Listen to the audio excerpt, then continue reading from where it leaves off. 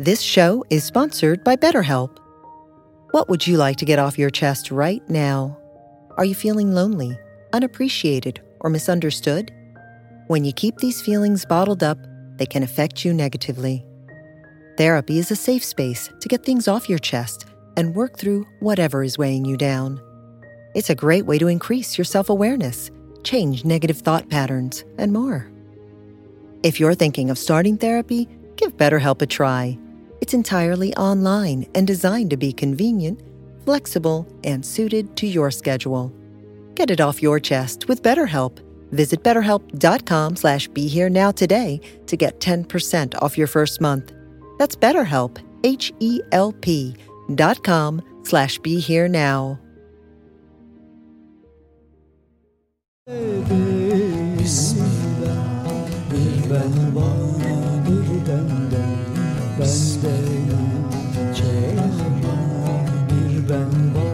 Welcome to the Sufi Heart Podcast with Omid Safi, featuring teachings and stories from the wisdom of the Islamic tradition. Omid invites you to a meditation on the transformative power of love and recalling the necessity of healing our own hearts through healing the world. If you'd like to support Omid's podcast, please visit BeHereNowNetwork.com/Omid. Hello, friends, and welcome back to the Sufi Heart Podcast. I am very delighted to share a new episode with you, and we're going to be trying to offer some more regular offerings in this new year. This is a conversation that I had with some friends at the Contemplative Summit, and very pleased to be able to share that conversation here, and feel free to check them out also on their own website as well.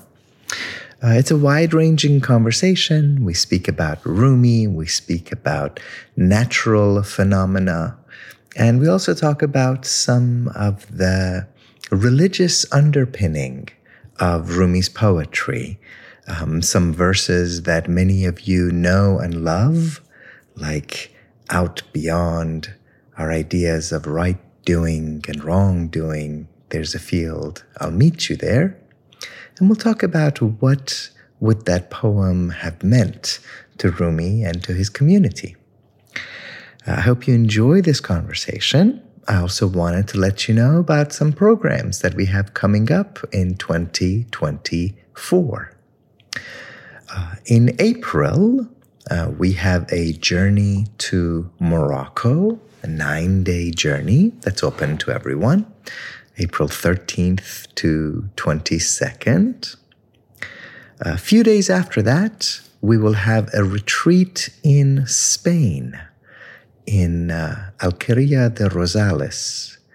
And that retreat is going to be centered around the theme of Rumi and Rumi's poetry and teachings and life. And in June, we will have a journey to Turkey. The dates for that are June 5th to 16th. That's a beautiful program. It's been our longest standing program. And wrapping up the year in December, we hope to have another return to Mecca and Medina. And that program is for our Muslim friends. During the course of the year, I hope to be able to share some more conversations with you. And here is hoping and wishing that 2024 brings a restoration of peace with justice in this world, and that love and healing is unleashed onto this world, starting with places like Palestine, Sudan, Congo, Kashmir, and in all the places where right now pain and suffering is great. Wishing all of us a happy new year and inviting you to join our conversation. Hello, everyone, and welcome Today, I am so delighted to welcome Omid Safi, who is a teacher in the Islamic tradition of radical love. Many of us have heard of Sufism and probably read some Rumi quotes, but how many of us are familiar with Rumi's tradition? Like many world religions, the mysticism within Islam is often a well-kept secret, but Omid Safi is doing what he can to change that. Omid is a professor at Duke University, specializing in Islamic spirituality and contemporary thought. A leading Muslim public intellectual, Omid is committed to the intersection of spirituality and social justice. His passion for teaching has been recognized through the 10 times he has been nominated for Professor of the Year awards. Omid has published extensively on the foundational sources of Islam and Sufism. His Memories of Muhammad is a biography of the Prophet Muhammad, and his most recent book is called Radical Love: Teachings from the Islamic Mystical Tradition. Omid is deeply committed to liberationist prophetic traditions and the legacy of Martin Luther King, Rabbi Heschel, and Malcolm X. Omid often appears as an expert on Islam in the New York Times, Newsweek, Washington Post, NPR, NBC, BBC, and all sorts of other outlets. He has a podcast called Sufi Heart at Be Here Now, and his illuminated tours have taken more than 1,000 friends from over 20 countries to Turkey and Morocco since 2002. And he is now offering illuminated courses for online offerings on spiritual traditions, open to seekers of all backgrounds. Omid, I am delighted to have you here today. Welcome. Thank you so much, Kelly. It's a joy to be with you and with all of our viewers and listeners. Wonderful. To begin today, I was wondering if you would share a little bit with us how you first discovered the Islamic mystics, because, you tell me, but I know in the Christian tradition, a lot of people have no idea that Christian mystics exist. And I'm wondering if it's the same in Islam, if people are familiar with Sufis, or if it's very encouraged and mainstream. Yeah, that's a beautiful question. There are certain things that are hidden in plain sight. And I think that's very much the case for the Islamic mystical and contemplative tradition. I think if you were to travel around the world to places that Islam has had a major presence, Iran, Turkey, India, Syria, Palestine, Egypt, Morocco, and then you start to ask them, who have been some of the figures that have really shaped your understanding of Islam? Maybe they will name someone like Rumi or someone like Hafiz or some of the great saintly beings of these lands. And you start adding them up and you're right. Well, that one is a Sufi and this one is a Sufi and that one is a Sufi. And then you ask people, and do you consider yourself a Sufi? They're like, oh, no. We're just Muslim. We're just Muslim. And I find that a really beautiful and perplexing way in which some of the richest parts of our heritage are both ubiquitous and lived, really. All the stories and the teachings that people share. And at the same time,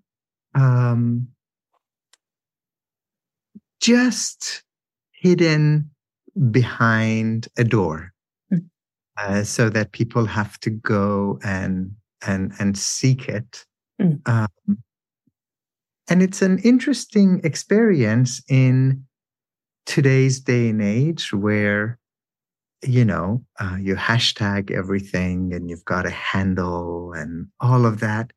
And, the Sufis of yesteryears would sometimes ask God to veil them from too much attention because they just really wanted to be alone with the one. And they knew themselves well enough to know that too much attention and too much affection and from people, it could go to their heads. Yeah. And And so I sometimes tell people, be just a little skeptical, or at least pause if someone introduces themselves as, I am a Sufi or I am a Sufi teacher, since they give a lot of meanings for it, but at least one popular meaning is someone who has a pure heart. Mm. And so if someone is like, hi, nice to meet you, I have a pure heart, you probably want to pause a little bit. And so I think in the classical times, people would say things like, I aspire to be on the path. Mm. I aspire to be on the path of love. And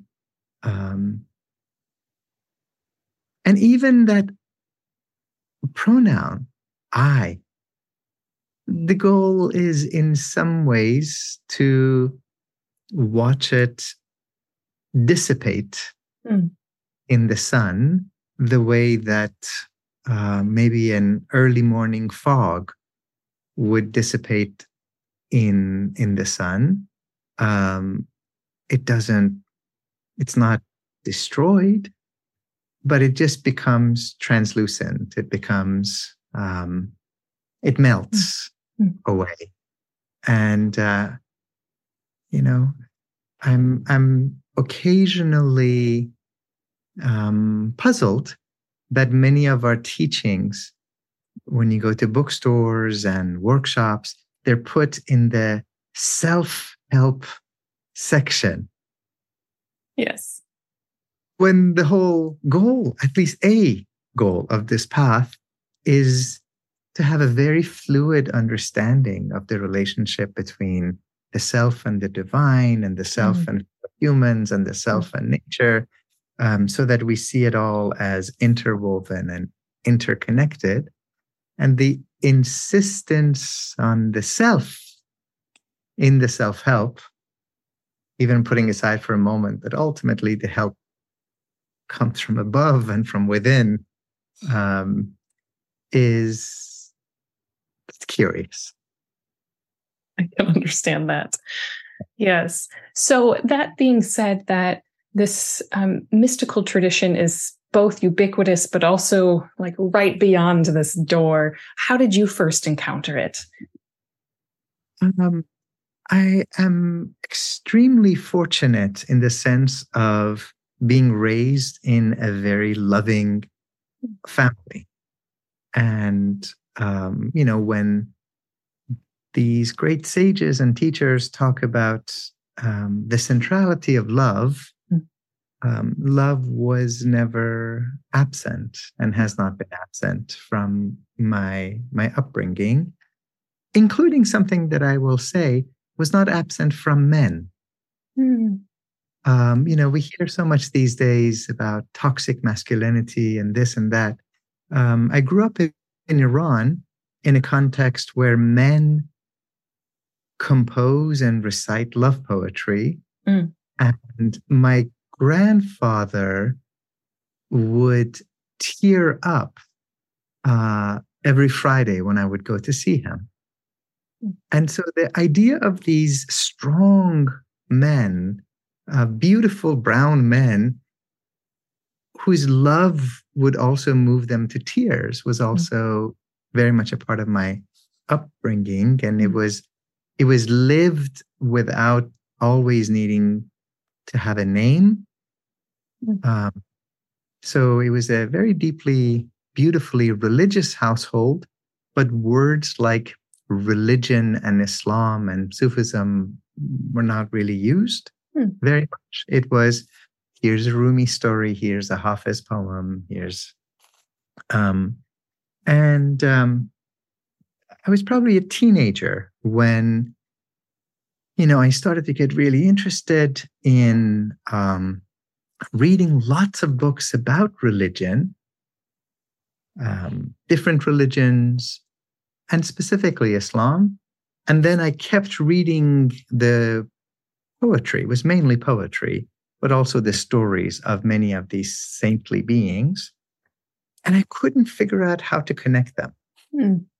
I couldn't, what was, at least in this country, what was presented as religion didn't have so much an element of mystery or a sense of awe or wonder. It really seemed to be an attempt to provide answers in a very uncertain age. But I've always been drawn to mysteries, the fact that there's something mysterious about the human, about God as a mystery, and the mystery of birds singing. Why do birds sing? For whom are they singing? What is it that makes that one bird at dawn time start singing when everything else is silent?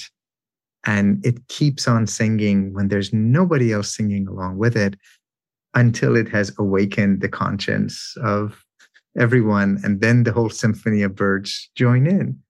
But I'm fascinated by that first bird and why it sings in such a liminal hour. So it was really an attempt to weave together the poetry and the teachings of these lovers with the kind of study of religion that I was doing. And, tracing and retracing your own biography is always a good exercise in fiction, because we sort of go back and we make it seem like everything fit together so harmoniously and perfectly, and there's a linear arc that has brought us to this point. And in retrospect, you also realize that there's these eruptions and inconsistencies and crashes and failures. So there was also some occasions where there was a girl, and I engaged in that ancient practice of unrequited love. And, as I sometimes like to say, so many people have their hearts broken, but sometimes a heart breaks open. And for me, being 18 and 20 and 25 and to have those experiences of the heart breaking and the heart breaking open was essential for not only studying these luminous teachings, but really living them and taking them into heart. Yes. And that doesn't stop.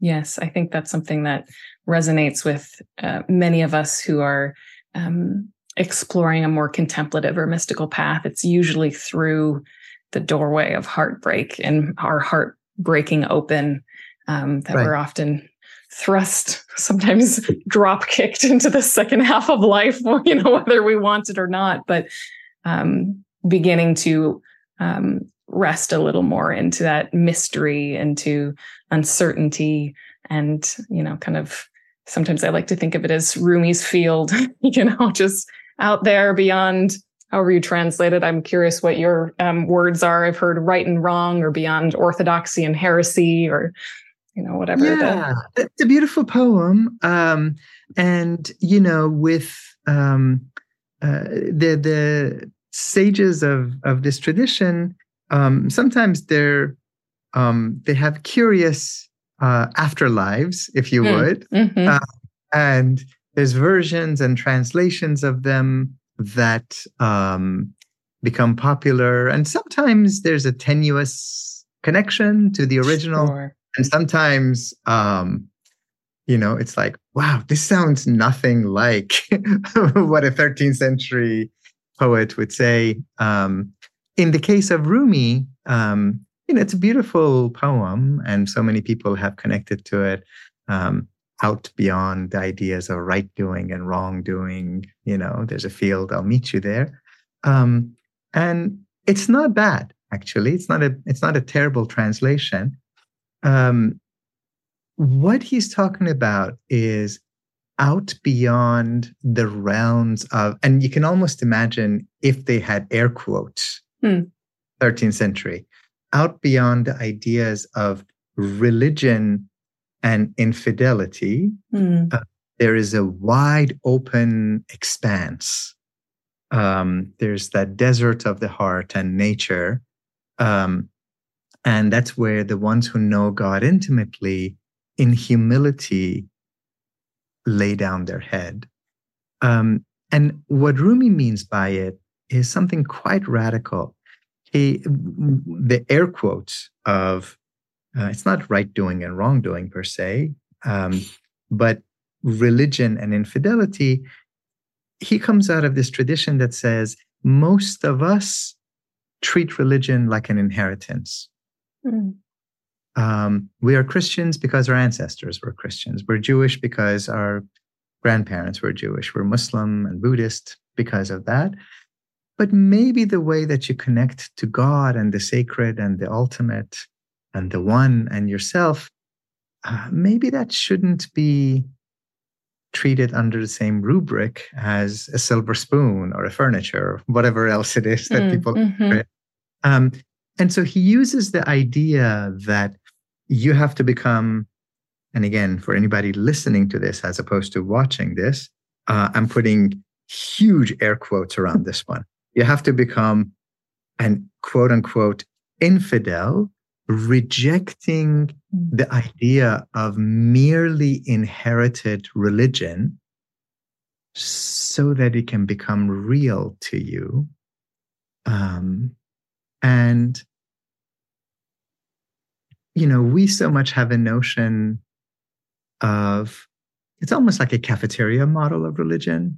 I'm going to sign up for this Buddhist thing, and then maybe next weekend I'll do yoga, and then maybe I'll go to a Rumi retreat and all of that. And then, there's also the opposite, where tradition with an almost capital T has a weight and an authority that is unquestioned. And with someone like Rumi, it's that attempt to soar on two wings. And I like the two wings metaphor more than on one hand and on the other hand, because the on one hand, on the other hand, those sound like opposites or at best complementary perspectives. But with the two wings metaphor, the two wings have to learn to soar together. And a bird that's only flapping on one wing is not going to get very far. And so for him, one of those wings is the wisdom of the ancestors. It's the cumulative, lived experience and wisdom and insights of the prophets and the prophetesses and the sheikhs and the teachers and the Buddhas. And how foolish would we be to not avail ourselves of the insight of that? And the other wing is we also have to soar ourselves. It's not a story of staying on the ground and watching other people soar. We're given wings. We're born with wings of the heart. And so we also have to soar. So I think that's what that poem is talking about. Out beyond the idea of merely inheriting religion or merely rejecting everything. There is that Sahra, as he calls it, wide open expanse where nature is and God is and the brokenhearted are and spiritual retreats are. And that's where you go in humility to lay down and be with God. I love that. Yeah. It's such a beautiful kind of image of non-duality, if you will. It's not this or that, it's both and that's whatever tradition you look in, that seems to be the refrain of the mystics. And I know there are a few poems that you have translated as well. And I can't even remember which is the one that was like something about the you and I, that it was like, it's not. That's right. You and I have to live as if you and I never heard of a you and an I. Mm. And that you and I could apply to lots of different things. Mm. It could be you and I as two friends. It could be partners and lovers. It could be communities that find themselves in a horrible situation of injustice. Mm. It could be us and nature, and it's also us and God. Yes. I think all of that. So there are many questions that I want to dig into, especially around the mystical path. But before I do, I want to take a step back and just ask how in general you would describe this path of love, as it's called in Persian, because I know love can have a lot of different connotations, and I'd be curious how you would describe those connotations, whether in Persian or Arabic, like what this path of love really is about. Yeah. This words are funny things, and we human beings are funny beings. So, this love is ubiquitous in our culture. Half the movies, half the songs seem to have something to do with it.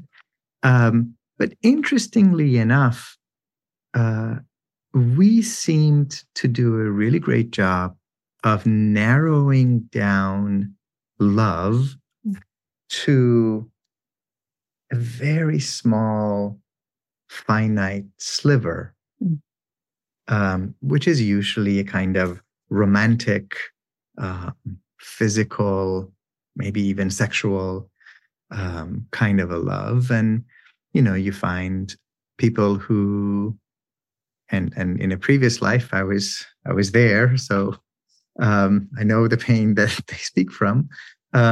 They describe themselves as being, for example, in a loveless marriage, right? And there's a brokenness and there's a pain that comes with that. And the Sufis, the vast majority of them, of course, have very rich sense of sensuality.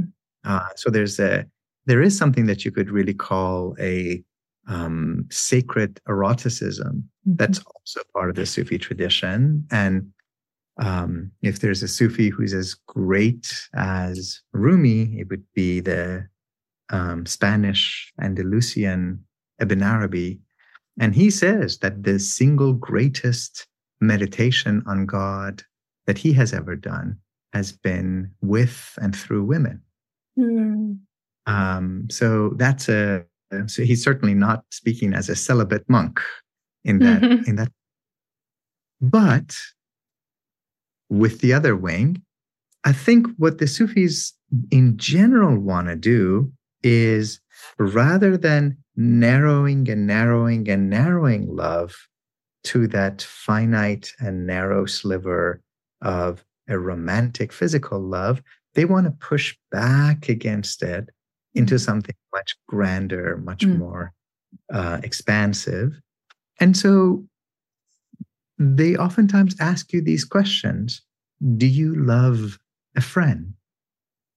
Do you love a child? Have you loved your parents? They love their mamas. They talk about their mamas so much. Do you love a grandparent? Have you had a teacher? Do you love a mentor? Do you love, where we are in North Carolina, this is kind of the peak of our autumn season, right? Do you love the colors of leaves? Do you love the breeze when it moves through those dry leaves? Do you love that sensation of sunshine on your skin when the warmth of the sun and your own warmth melt into one? Do you love that sensation of rain? Children love to dance in the rain. What happens to us as grown-ups when we're in the rain and we want to reach for an umbrella to protect ourselves from the very thing that we are? What are we like? We are water. We're water more than anything else, and we're protecting water from water. And what a different metaphor and experience from how the blessed prophet Muhammad, when it would rain in his time, he would take off his turban and lift up his face so that the rain would wash down his face and drip down from his beard. And then he would I'm not going to do it, but he would open up his robe so that the water could run down his chest. And he would say, this friend has come fresh from God. Do you love a neighbor? And then, the one that both the Bible and the Quran call us to. Do you love a stranger? And do you love the one who doesn't look like you? Do you love the one whose skin might have a different color, who bows down in prayer differently? Or is our love something that begins and ends with the people who live under our flag? Right? So they're deeply interested in expanding that sense of love till everyone and everything and every being is enveloped and held within. And if it turns out that romantic love is not there at the moment, well, as Rumi says in one of his poems, sometimes the same friend comes in a new disguise. And so to be open to the love that is there, that has been there, that could be there, and if all of this sounds too poetic, then these examples are vivid for me these days because we are blessed with having two very young children. Every one of us is alive today because hundreds of times, thousands of times, in the middle of the night, we woke up hungry and we woke up probably having pooped in our pants. And somebody, and let's be honest, vast majority of times, a mother, woke up from our crying in the middle of the night, and love made them get out of bed. Love when they hadn't had 8 hours of sleep in years. In years. You torture people by waking them up every few hours. Yeah.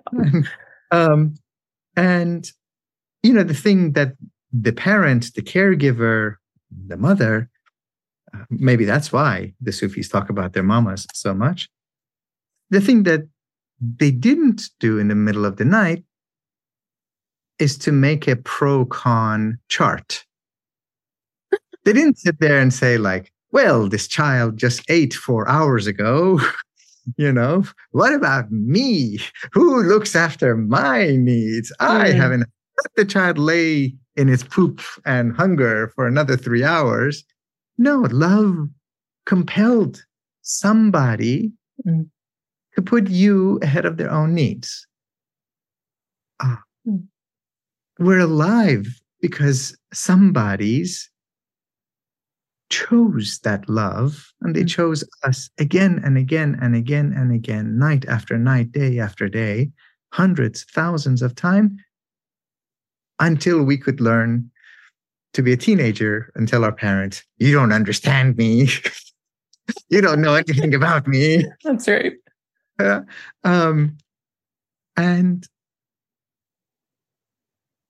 I'm mindful of the fact that not everyone's experience as a child or as a parent necessarily has lived up to that standard of love.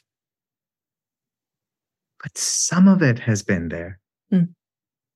Something of that has been there. And so, I think part of the goal is to try to recognize this friend of love in all the beautiful little disguises.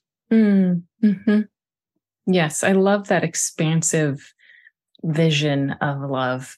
Not only our love of the divine, but love of other people, of strangers, and also just this like rich, sensual world that we live in, like how I love, those images of just the sun upon your skin or the wind through the leaves in autumn. Each of those things can be experiences of that one love, and I love too how I think it was in your book, just speaking about like a loveliness. You mentioned like, we all know people who perform religious acts and, are kind of on paper, they look like a very religious person, but have not yet attained that gentleness, that loveliness that comes from, I don't know if you'd call it spiritual maturity or just, being wrapped up in this path of love. Yeah, exactly. And, Rumi talks about in the very first line of his masterpiece, the Masnavi, he issues an invitation, return to the root of the root of the root of your being. Come home to the source of the source of the source of your soul. And, the language he's using, it's a tree metaphor. And he's saying, don't be a dry tree. Don't be a brittle tree. Have it be moist. Have it be supple. And a tree that is never watered will not give fruit.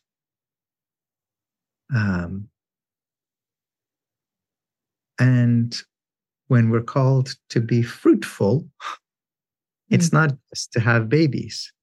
It's also to have sweet and succulent spiritual fruit that we offer. And that can only come through the water of love, tenderness. Also, a tree that becomes brittle can catch on fire. It can topple over. So there's good reason to actually be concerned about people who call themselves religious, but that religiosity is not grounded in a tenderness, in a loveliness, in a care. And the measure of it really is, are they willing to provide care for someone just beyond their own community? Yes. I think that's, so I think this notion of loveliness, and we don't generate this. This is really a divine quality. So one of the teachings of the Blessed Prophet Muhammad is God is lovely, God is beautiful, and God loves loveliness. So this notion, as you said just a second ago, that sensation of the sun on our limbs or snow falling on our bodies, that our bodies, our senses, this is not an obstacle to the spiritual path. It's a fellow traveler. We are spirits corporealized and bodies spiritualized, as one of my teachers says. so that we can use the eyes that we're given to cast loving glances upon each other. So that we can use the tongue that we're given to speak words of encouragement and comfort and truth. We can use our hands to touch and to comfort and to work. Our ears to not only hear someone, but to listen to that unspoken anguish that they might have. So, Rumi again says at one point that your senses are like a ladder to heaven. That is lovely. There's one point in the book, you have this beautiful line about inward and outward love. And you say this path of radical love is one that moves inward and shows up as tenderness and pours outward and shines as justice.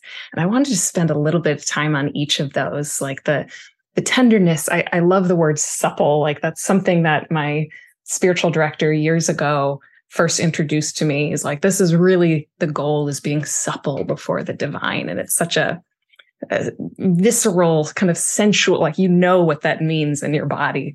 But I think especially the idea of tenderness, whether towards ourselves or God's love toward us, like that was a huge area of growth for me. Particularly, I had this period where my life kind of fell apart with really severe illness, and allowing myself to be enveloped in this kind of tenderness.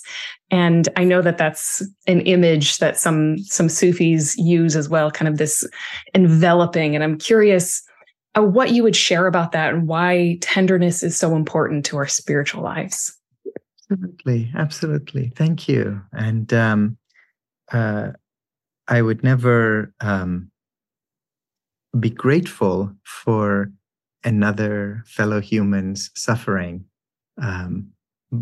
But I'm grateful that you've been able to transform the hardship that you went to deliver you to the point that you're at.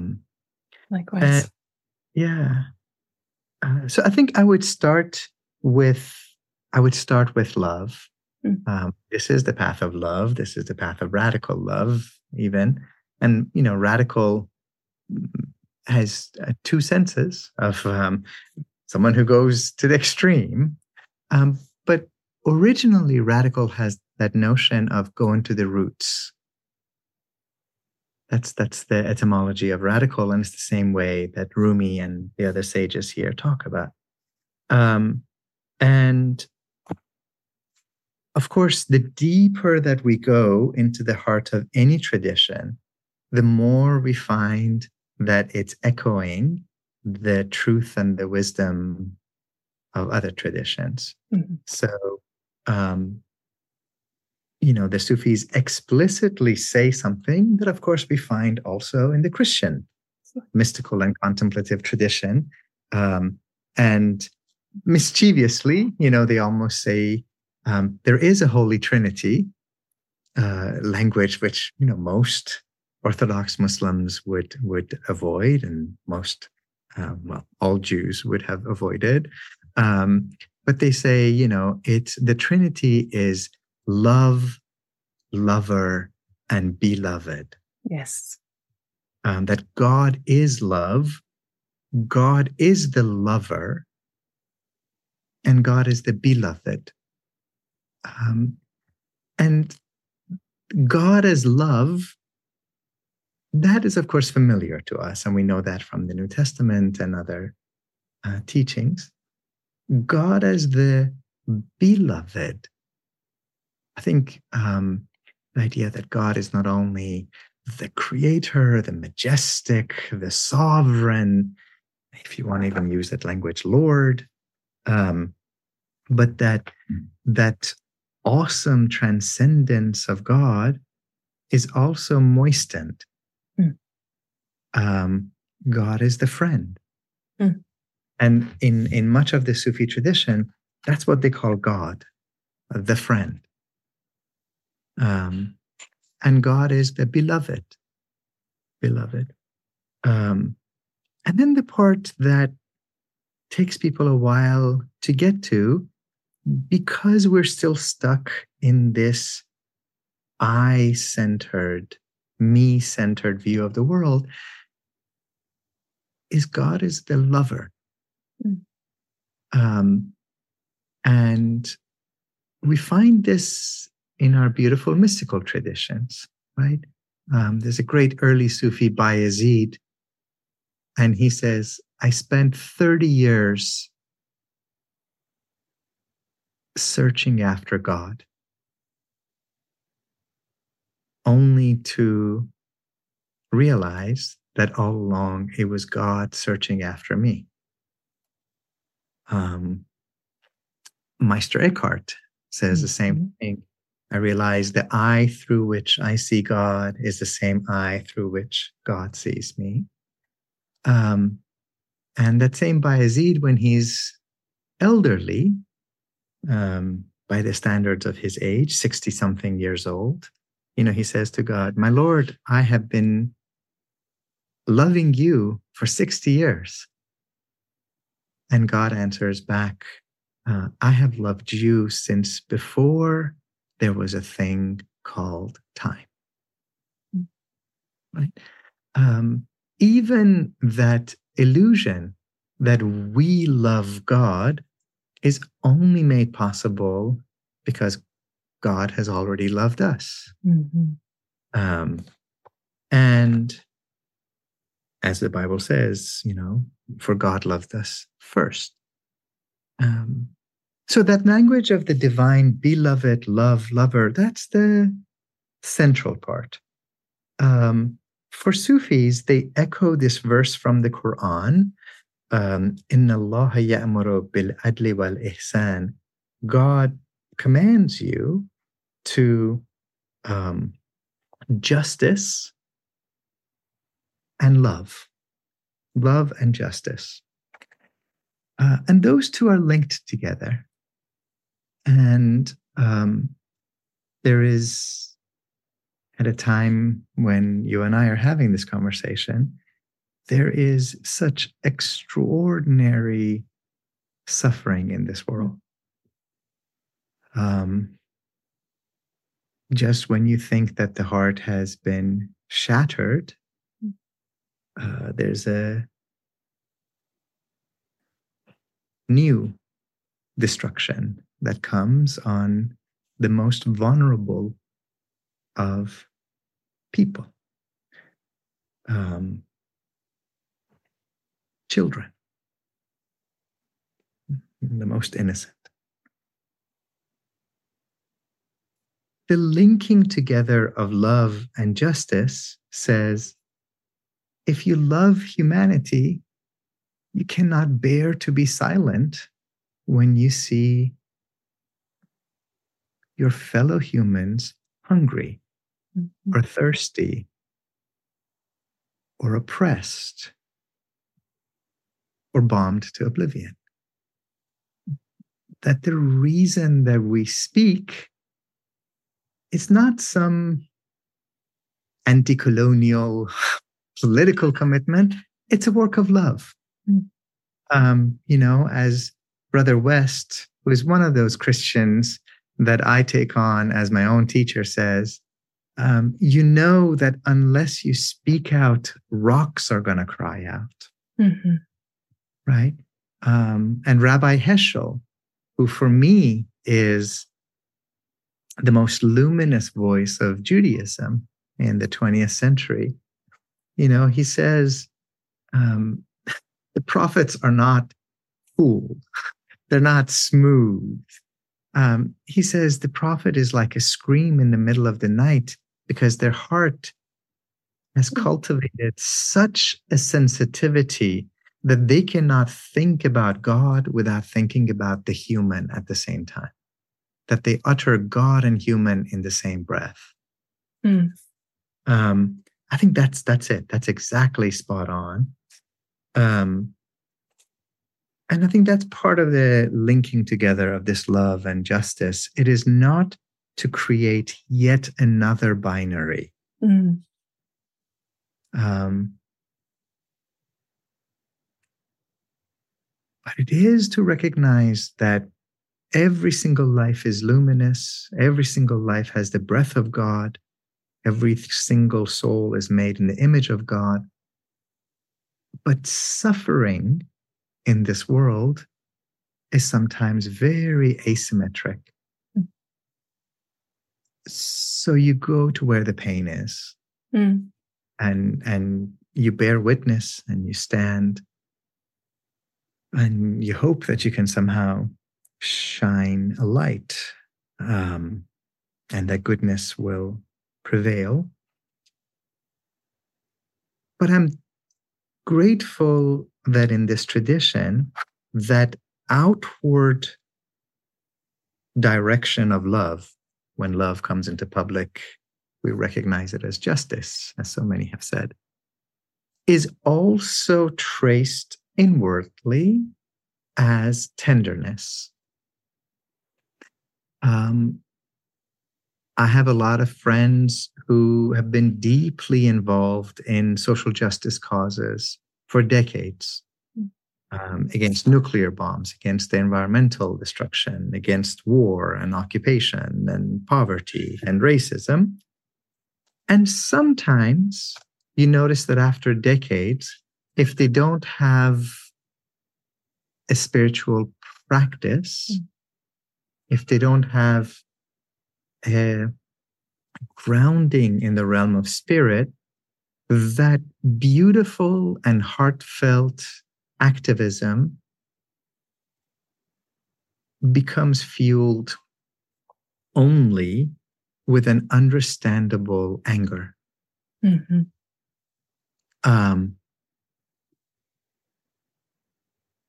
And I've actually come around on this a little bit from what I thought 10 years ago. I used to think that anger and rage and outrage are purely negative. That kind of a assessment comes very natural if you see yourself drinking from the water of love and light. And I still want us to be careful with what we do with anger and with outrage. But I've also spent the last 10, 15 years or so listening and learning to and from and with a lot of my African American teachers, and in particular, Black women who teach us there's a time for anger. And if you have had your babies brutalized for 400 years, you would be angry too. And that our love for our babies and our anger at how they're treated mingle with each other. And I've just had to sit with that. And, you know, you come around and you think about someone like Dr. King talking about riots are the language of the unheard. Who is it in this world whose suffering is heard and whose suffering is unheard and unseen? And so all of that with one wing, and with the other wing, tenderness. Many world-renowned activists have quite destructive personal lives and family lives because they had one MO, which was fight, fight, fight, fight, fight. And, you know, he would not have called himself a mystic or a contemplative. But here, you know, I think about someone like Malcolm X, fiercely unflinching in face of a level of racial injustice that, frankly, most of us can't even imagine. And he would come home and he would pick up his babies and kiss them and hug them, and faithfully devoted to Betty, his extraordinary equal wife. That's a great example. That balance of tenderness and fierceness that is connected through love. And I'm mindful of the fact that a lot of spiritual and contemplative teachers don't talk about people like Malcolm or occupation or war in the same way.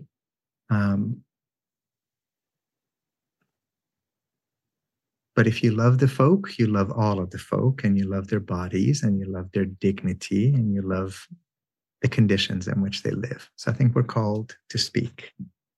Yes. And I think that's a really valuable image of seeing that as also the two wings of the fierceness and the anger that can sometimes fuel justice, but it comes out of that love. And I do recognize how important it is to be grounded, not only in that tenderness, but the whole bird, if you will, of love and what that looks like, because otherwise it is easy to burn out. I think if we start focusing more on the no instead of the yes, like we need to stop this as injustice, which 100% we do, but we can't forget about like, what is the yes? Like, what are we working toward That's right. as well?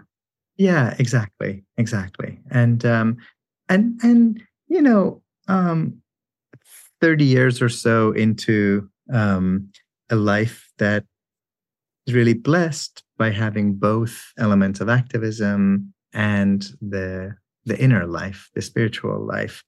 My experience is that ordinary, common, everyday folk, they're not fools. And they can tell when someone is speaking out of love. And they may not know a thing about the history and the context of the struggle that you're talking about. But if you speak out of a sense of love, and they know that your love is as open as the sky, they sense it, they respond to it, as opposed to, just people who are rehashing talking points. Yeah.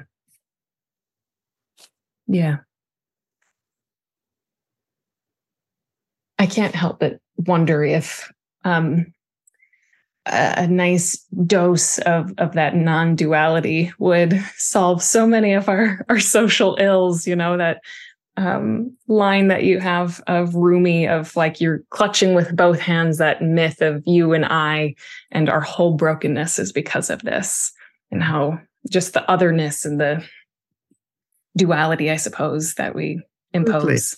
In so many realms, in terms of the issues of sexism, in terms of racial struggles, in terms of national struggles, generational conflicts, and what have you. And I was reminded a while ago of someone who had asked a Hindu sage, how should we treat other people?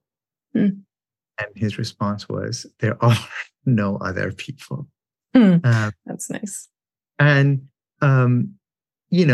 my heart sings through teachings like that,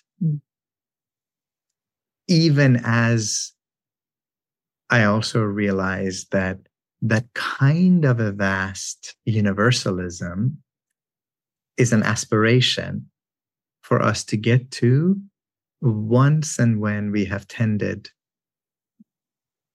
to the places where the pain and the trauma and the grief is ongoing.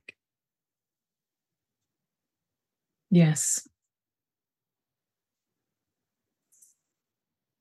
Trying to decide which direction to go, because I have 16 questions I'd like to ask you. By all means. One thing that I was really moved by in your book was the story that you shared in the introduction, that I think really gets to the heart of the of Islamic mysticism. And I was curious if you would share that story with us. Yeah, no, this is, thank you so much for asking about that. So I think this kind of goes towards that notion of a path of love, which is for the sake of God as the lover and the beloved. And it's not just some transactional deal that I will believe this and this and this, and I will do that and that and that if you grant me salvation and a nice heaven with, and if you keep out all the people that I wouldn't want to have in my heaven. I think, the Sufis are pushing back hard against this transactional model of religion.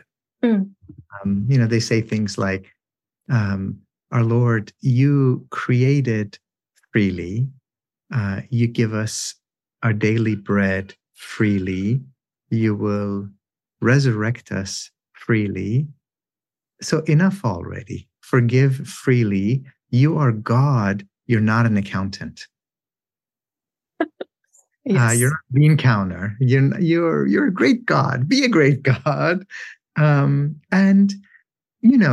I, especially these days, I get the need and the desire to think, oh, I sure hope there's some kind of a moral consequence for actions, because there's certain things that don't seem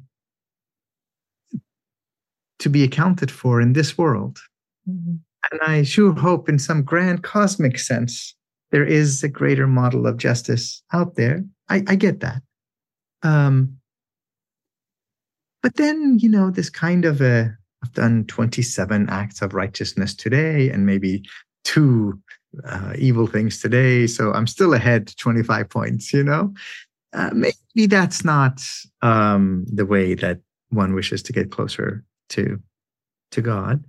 And so we've got, wonderful stories from female mystics like Rabia, who the sort of iconic image of her is running through the city in broad daylight with a lit torch in one hand and a bucket of water in the other hand, the union of opposites, juxtaposition of opposites.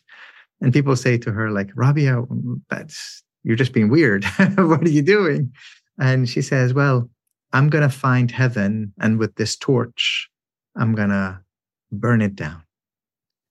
I'm going to find hell, and with this bucket of water, I'm going to quench the fires of hell, so that people have no reason left to worship God other than God.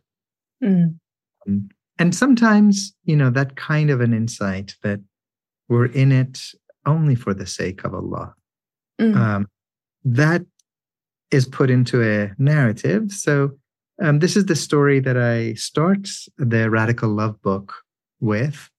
And it's told from an African Sufi, Zulnoon Misri, Zulnoon of Egypt, early saint. And he has this vision, this dream, that all of the human beings who are, all the ones who have ever been, and all the ones who shall forever be, are resurrected in the day of judgment. And so they're gathered together in this wide, expansive plain, and they hear the voice of God coming to them. Who here wishes to be spared all pain, no more suffering? And so they sort of look around, and no pain, no suffering. That sounds pretty good. And they wait for the catch, for the conditions of the terms, and there's no condition. And so 90% of them put up their hands, and they wait, and the voice of God comes. It is granted unto you. You may leave. And smaller crowd, who here wishes to be spared the torment of hellfire?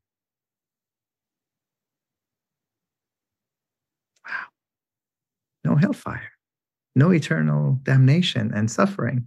That sounds pretty good. So 90% of those put their hand, they wait for the condition. There isn't one. You may leave. Who amongst you would like to attain to my most luminous garden?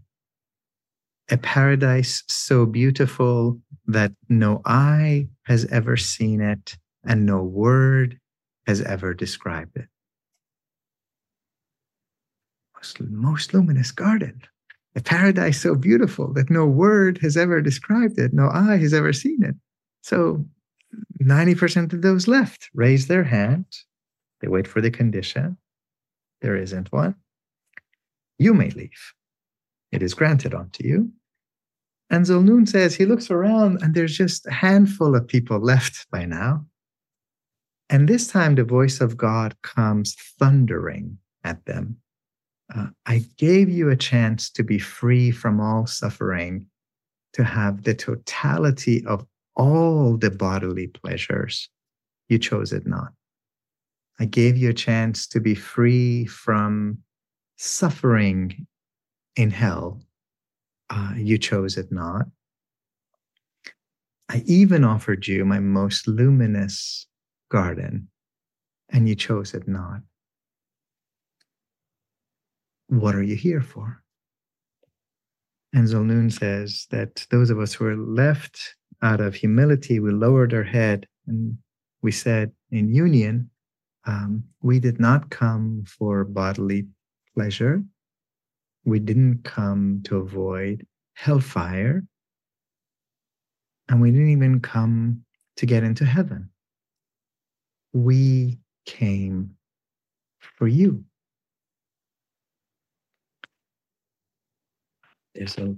There's a short pause, and then they hear the voice of God one last time, but this time gentle, like a breeze. And God says to them, in that case, I am yours. I am yours. And that's really the goal of this path. It is not so much to avoid hellfire or to get into heaven. Those should just be accidental byproducts of living a luminous life. It's to be in it for the sake of God. To choose God again and again as the friend, as the lover, and to realize that we don't own God. We don't have a monopoly on God. We just want to merge with that ocean. And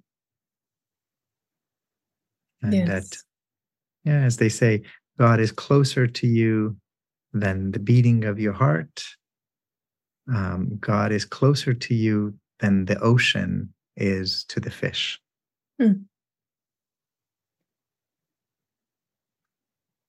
first time I read that, I was so moved, I mean, I feel like that's such a lovely story, image of, it reminds me of the Kierkegaard line, purity of heart is to will the one thing. And that's really what mystics are about, is willing the one thing and wanting not just the gifts, but the giver himself in whatever way that giver shows up, because sometimes it's very uncomfortable.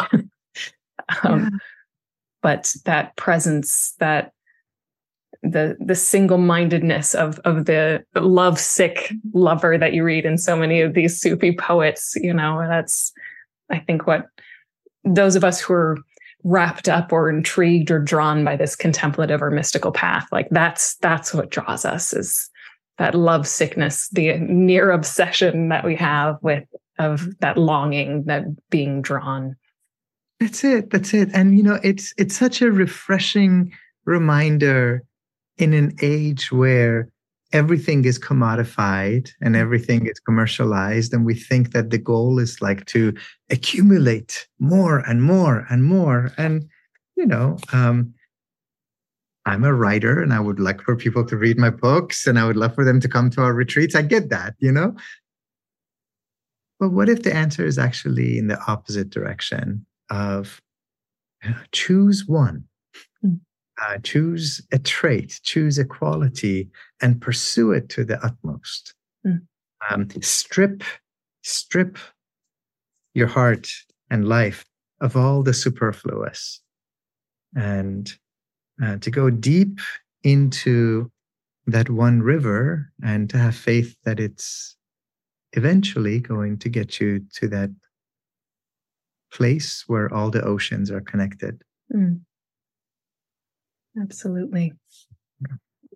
I see that we've run out of time here, Omid, but if people want to learn more about your work, about the Sufi poets, about your courses and offerings, where should they go? Thank you. The real answer is into their own heart. I love it. Into their own heart. In conversation with some of these great ancestors who've come before us. I have a book called Radical Love. We have spiritual retreats in Turkey and Morocco and Spain, where the goal is just to take a few days and to see what happens if we spend a week, 10 days devoted to speaking love and tenderness and community and friendship and contemplation into existence. How do we become transformed? And they can go to illuminatedcourses.com, and we have some online courses, and those retreats and tours are listed there.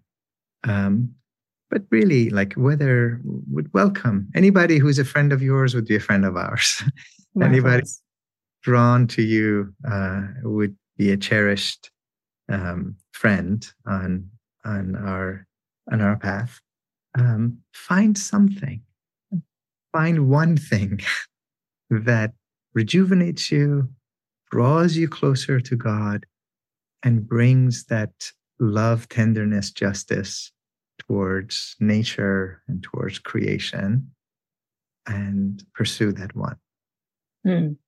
Those are beautiful closing words. Thank you. I feel quieted within my body, and that is always a good sign. Thank you for ushering us into that sense of presence and tenderness as well.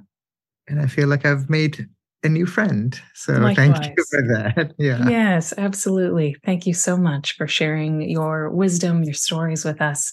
And thank everyone here as well for listening in. Alhamdulillah. Thank you very much. Yeah. Süleyman kuş değilim bir değilim. Süleyman kuş değilim bir değilim. Süleyman var Süleyman. This show is sponsored by BetterHelp. What would you like to get off your chest right now? Are you feeling lonely, unappreciated, or misunderstood?